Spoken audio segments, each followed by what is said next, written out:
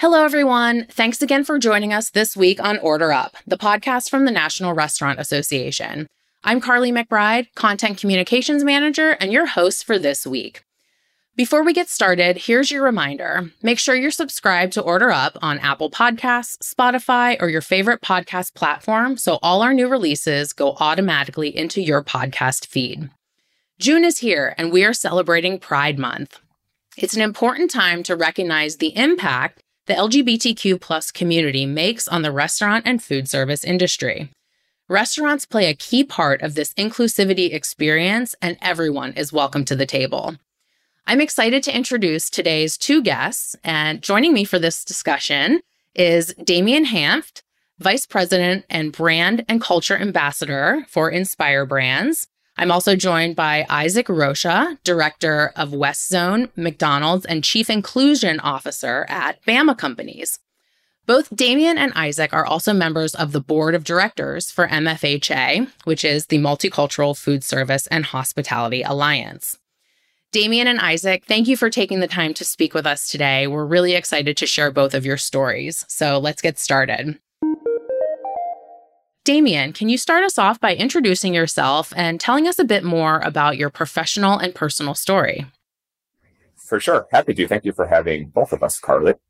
I'm a teacher and a learner in it for the purpose at Inspire Brands. I've been part of the hospitality and restaurant industry since I was 15. It was really my first job, if you will. Started off at Arby's of all brands. After I started as a teenager, there was one summer I remember working part-time in basically a cube. Absolutely hated it. I hated it. The 4 hours would go by so slow versus an 8 or 10 hour day in the restaurant industry just flew by. And it was at that moment that I really knew that the hospitality industry was for me.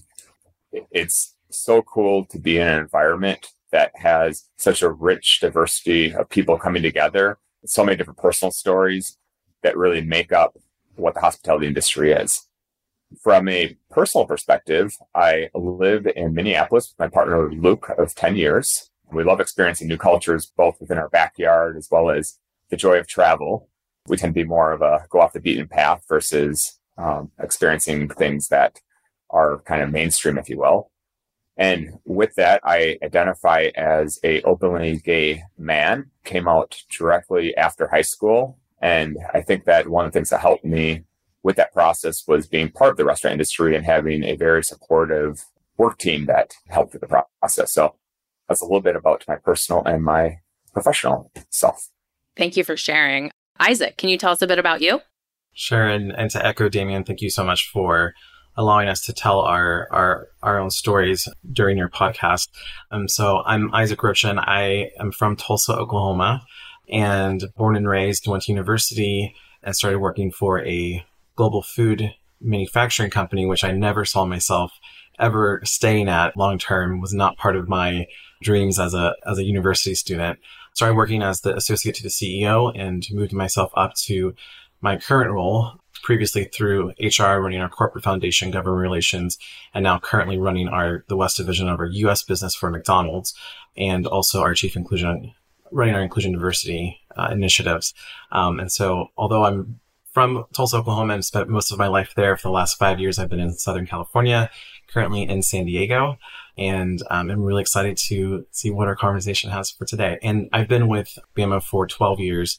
And just for those individuals that don't know who Bama is or what Bama is, because we're not a named brand, we manufacture pizza crust, pies, biscuits for the largest QSRs in the United States. You might be familiar with McDonald's pies. We're the original founder of that.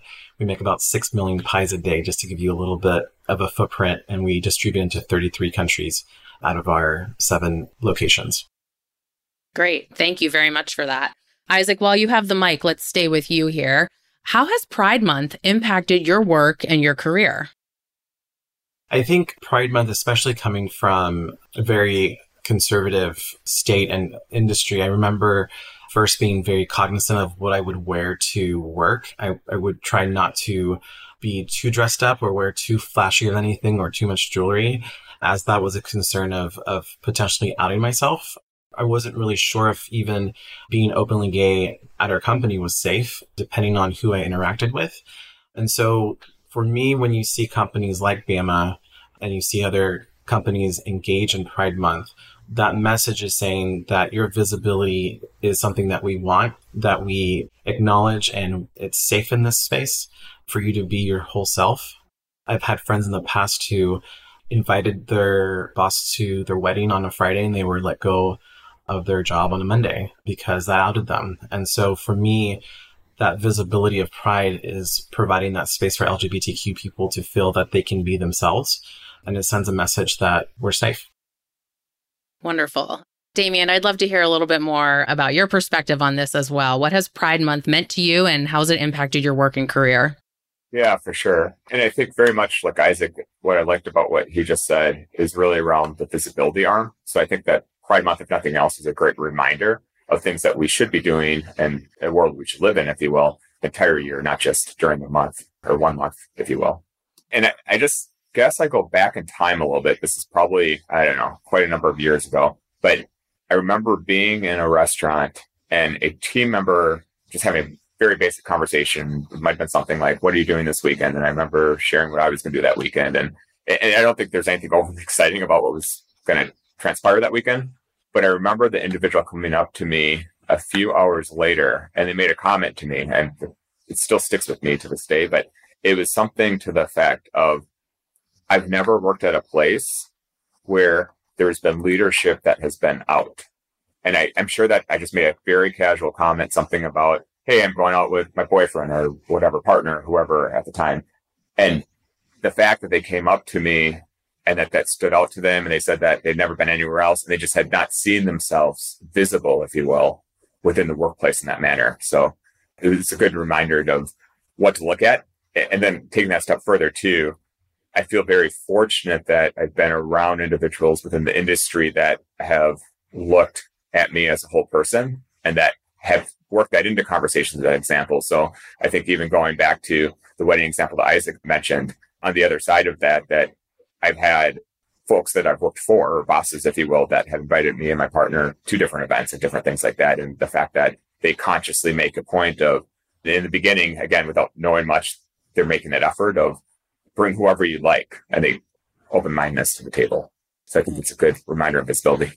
Can I add on to that just a little bit, Damien? Because I've had those communications as well. And I think specifically for Pride Month and being at Pride with my team members, I think one of the things that came out from just a conversation with the team member was we didn't know we even had growth. We didn't know that in leadership, there were LGBTQ individuals. And so I think also, if one is comfortable, the responsibility and the power that you can provide to other team members to say that, there's a lot of stereotypes and misconceptions about QSR or food manufacturing. And here in this organization, you do have a pathway to grow within our organization with bringing your whole self to work.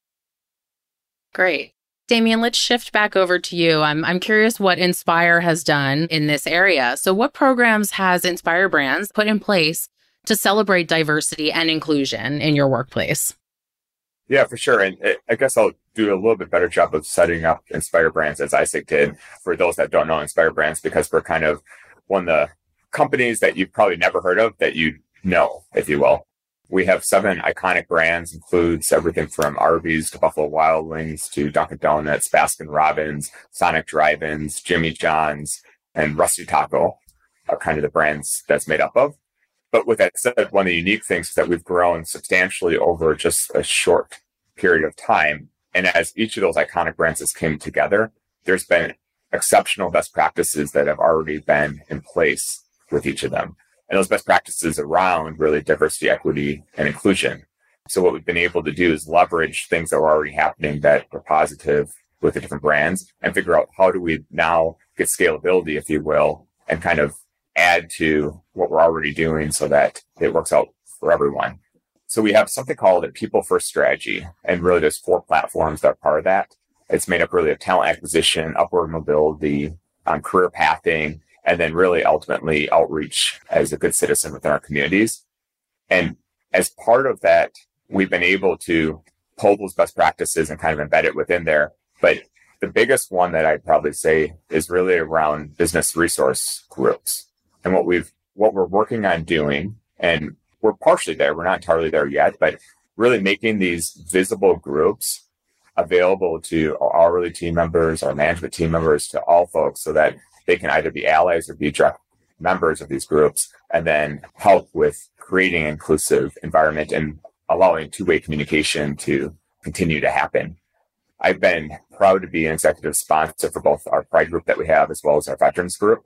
And it's been fantastic just to see these groups grow and being able to contribute and support the different work that we're doing around our People First pillar.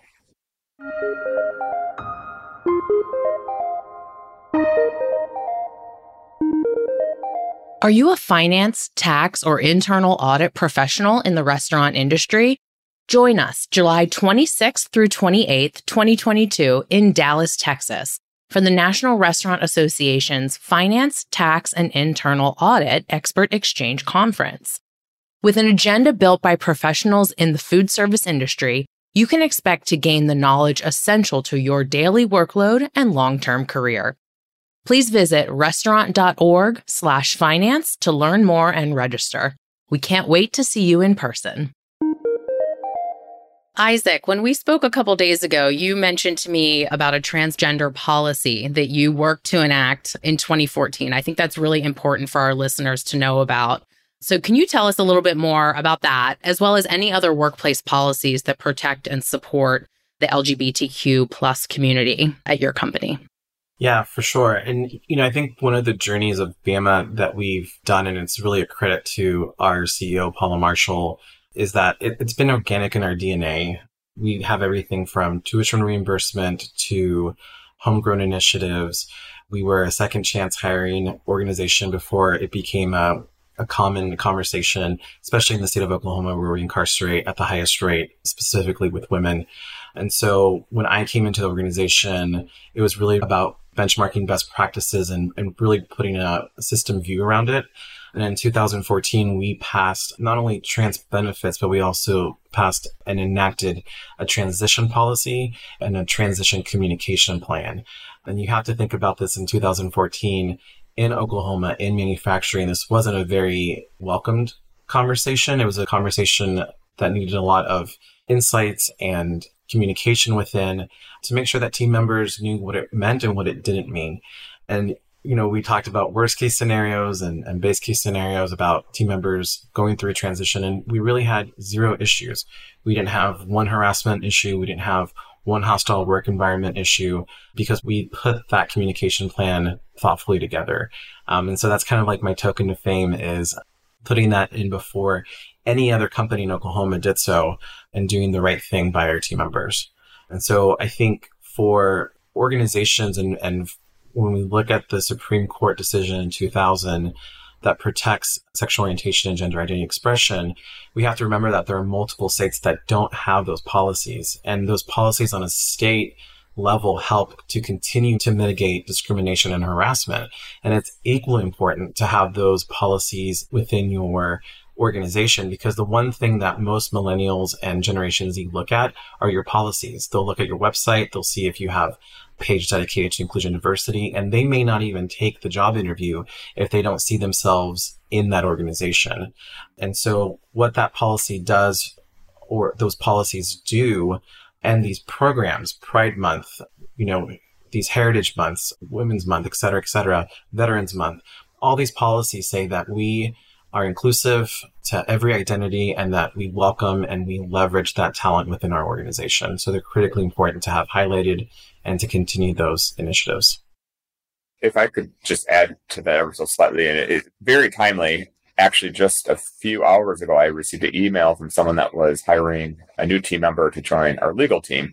And they had reached out to me for support and had asked, this individual had approached them and asked, what types of resources and support do you offer for folks that are in the LGBTQ plus community? And they're reaching out really as part of our business resource group of what can we do then to support them and showcase our environment. And I think that you're seeing more and more folks that are in the talent acquisition space that are looking for places where they can belong. And obviously we all know this within the restaurant industry, that it's a very competitive landscape. So being able to offer that as well as have resources available is critically important at this junction. Great. Damien, while you still have the mic there, can you speak a little bit about how you think restaurants and the industry as a whole can make a bigger impact on inclusivity? Yeah, I guess I'll start off with one of the unique things or neat things about our industry. I think it's an awesome thing is that from a frontline team member perspective within the restaurant industry, we're extremely diverse and something that I think we all can be extremely proud of. The challenge I think that we see across the industry is as you continue to go up the ranks, you sometimes have less diversity with each level as you go up the ranks. So it's one of the opportunities that exists for us within the industry is to figure out and try to crack that nut, if you will, on how do we maintain and help diverse folks be successful as they continue to move throughout the ranks. And I say that as in, you look at other industries that sometimes have a homogenized entry-level workforce, and hence you would almost expect a homogenized senior level. That's not the case with our industry. There's tons of opportunity there. And I think that both Isaac and I can relate from this perspective of the MFHA is a great resource for folks within the industry that is actively working towards providing resources as well as best practice sharing amongst different organizations and restaurants to support having a diverse workforce. Great. Isaac, similar to that question, how can restaurants create more inclusive environments for the LGBTQ plus community? And also, how can we increase visibility and create that level of psychological safety? For sure. And so I think that comes to something that probably Damien's a lot more of an expert than I am, and that's training and opportunities to expose team members to different cultures and different identities. So there's Dr. Yoshino does this great review on covering in the workplace, and most people cover some form of identity in the workplace. For example, President Roosevelt would make sure that he was seated so that he could cover his disability, but make sure that his straight male identities were to the front before meeting and negotiating with individuals. And so we find that most groups, they cover in some form or fashion in the workplace. And when you provide things like emotional intelligence, conflict resolution, unconscious bias, those type of things allow for what we call micro-affirmations. So opportunities to allow someone to take that cover off and feel more comfortable in that workplace, which leads to psychological safety. So for example, right now in our call, we all have our names and then we also have our pronouns. And that's a very subtle way of saying, hey, I have some level of education around specifically trans education. And then that might lead someone in the workplace to feel more comfortable. And that comes from training and also exposing yourself to different communities. And so that's what I would encourage looking at, Pride Month. It should be an extension of those opportunities to expose people to different communities, not just within this 1 month where we get to have a cool float and, go through a parade and have a lot of fun, which is needed. We need to celebrate that. But how do we sustain that within our organization? And how, as an individual, do I want to keep my education moving forward around a specific community? Damien, shifting over to you. As we kind of wrap up this conversation, looking forward, what do you hope our audience takes away from this discussion today?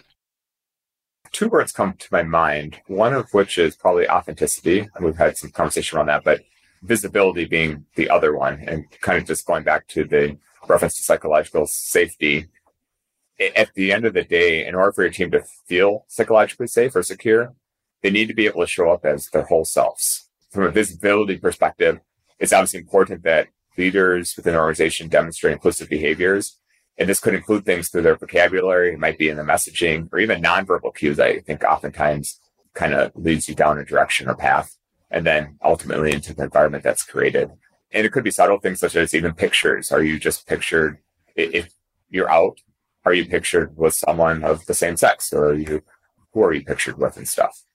One thought that kind of comes to my mind, some folks may have heard this. There's a short story that I'll share from Lauren Esley, and it's the starfish story. I'm not sure if you've heard of it, but it's basically the story of a young girl walking along the beach, and she sees thousands of starfish that had been washed up from a terrible storm. And when she came to each starfish, she would start picking it up and she'd start throwing it back into the ocean. And people were watching her and wondering, why is she throwing each of these back? There's literally thousands of starfish. And someone asked her, little girl, why are you doing this? Look at the beach. you can't save all these starfish. You can't begin to make a difference. And at first, the girl seemed a little crushed, suddenly deflated. But after a few moments, she bent down and picked up another starfish and hurled it out as far as she could into the ocean. And then she looked up and she said, well, I made a difference for that one. And as the person looked inquisitively at the girl and started thinking about what she had said, that person then picked up a starfish on their own and threw it back into the sea. And soon others started to pick up starfish and throw them back into the sea to save them. I think at the end of the day, it just goes to show that each of us has the ability to change the world for the positive. It's just one step at a time. That's a great story. Thank you for sharing. And it also really shows that there's power in doing things together, doing things as a group. So Isaac, anything to add as we wrap things up here? Yeah, I think one of the things, and not just specific to LGBTQ, but any identity or community that you're curious and wanting to learn more about, which is encouraged. But I think also the one thing that happens from that, the byproduct, is that sometimes the LGBTQ person is not the ambassador to all LGBTQ people. And it can be kind of sometimes draining on that person to have to answer questions.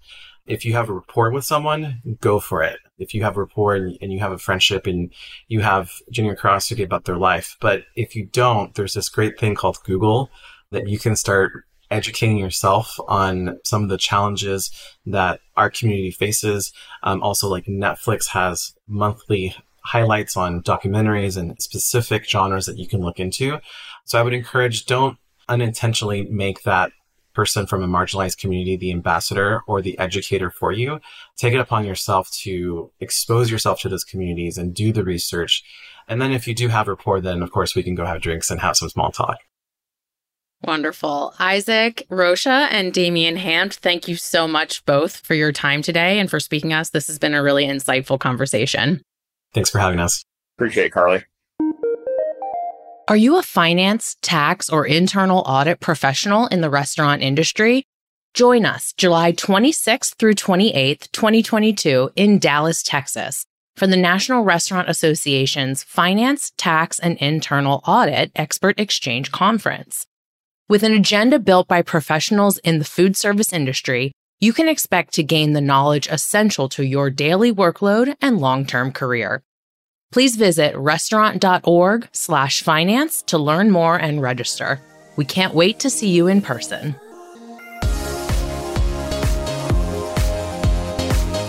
Thanks so much for listening to Order Up, the podcast from the National Restaurant Association. Follow us on your favorite podcast player and find out more at restaurant.org/podcasts. Episode produced by Dante32.